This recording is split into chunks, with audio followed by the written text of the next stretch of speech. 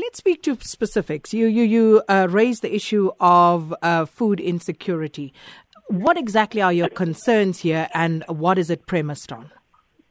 Well, we are concerned that farmers are not thinking about, because of all the policy uncertainty. You know, there's a concern with farmers whether they should continue farming. That is a concern.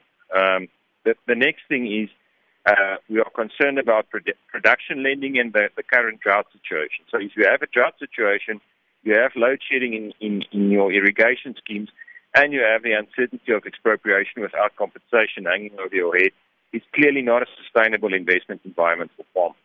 So we are concerned that farmers will divest in the sector, that it wouldn't be attractive for them to continue, and that all of this will have a direct impact on food security, on the food that you get on your table every day, what you pay for it, and the quality of it. But did you not have a meeting with the ANC not so long ago where you actually discussed these matters? And did they not do enough to allay your fears in this regard? We did have a meeting with them, but remember that the parliamentary process was the Constitutional Review report was approved by the EFF, the UDM, and the ANC yesterday in Parliament, and clearly that doesn't send a positive structural signal to the economy, and our concern is that even though we've stated our position very clearly, the impact that has on the agriculture sector could be very bad for our country. So what was said to you then by the ANC delegation?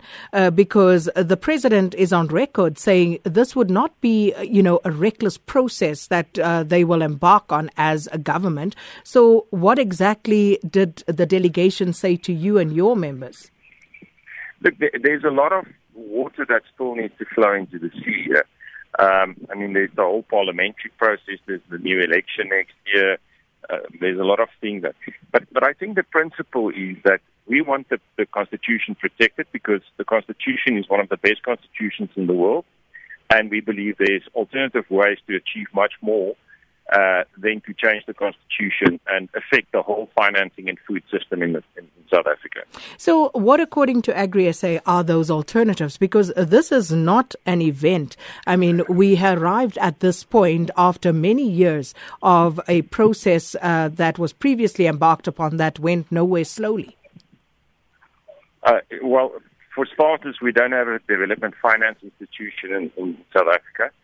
So, in any country where you want to do land reform, there needs to be a proper development finance institution. So we are proposing an agriculture development fund that we need to get off the ground.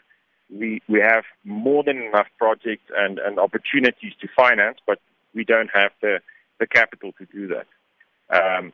We lend our capital, we borrow our capital from the banks, and it's on banking terms, and that is not conducive to a development environment. The second thing is that we need to sharpen up on our extension services, our research and development. A lot of these institutions that are responsible for it are not delivering. We need to look at our agriculture colleges, of which the quality has deteriorated. So there's a myriad of things that we're going to put on the table that we need to do as South Africans to take the economy forward and to, let's say, double up on the current production in South Africa.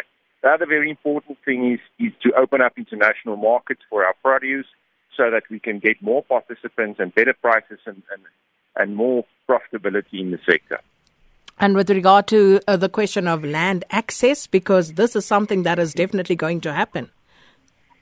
Well, we've always said that there needs to be a proper audit done so that we can determine, we've done an audit, but there needs to be a proper audit done so that one can assess exactly where the issues are and what to do about them.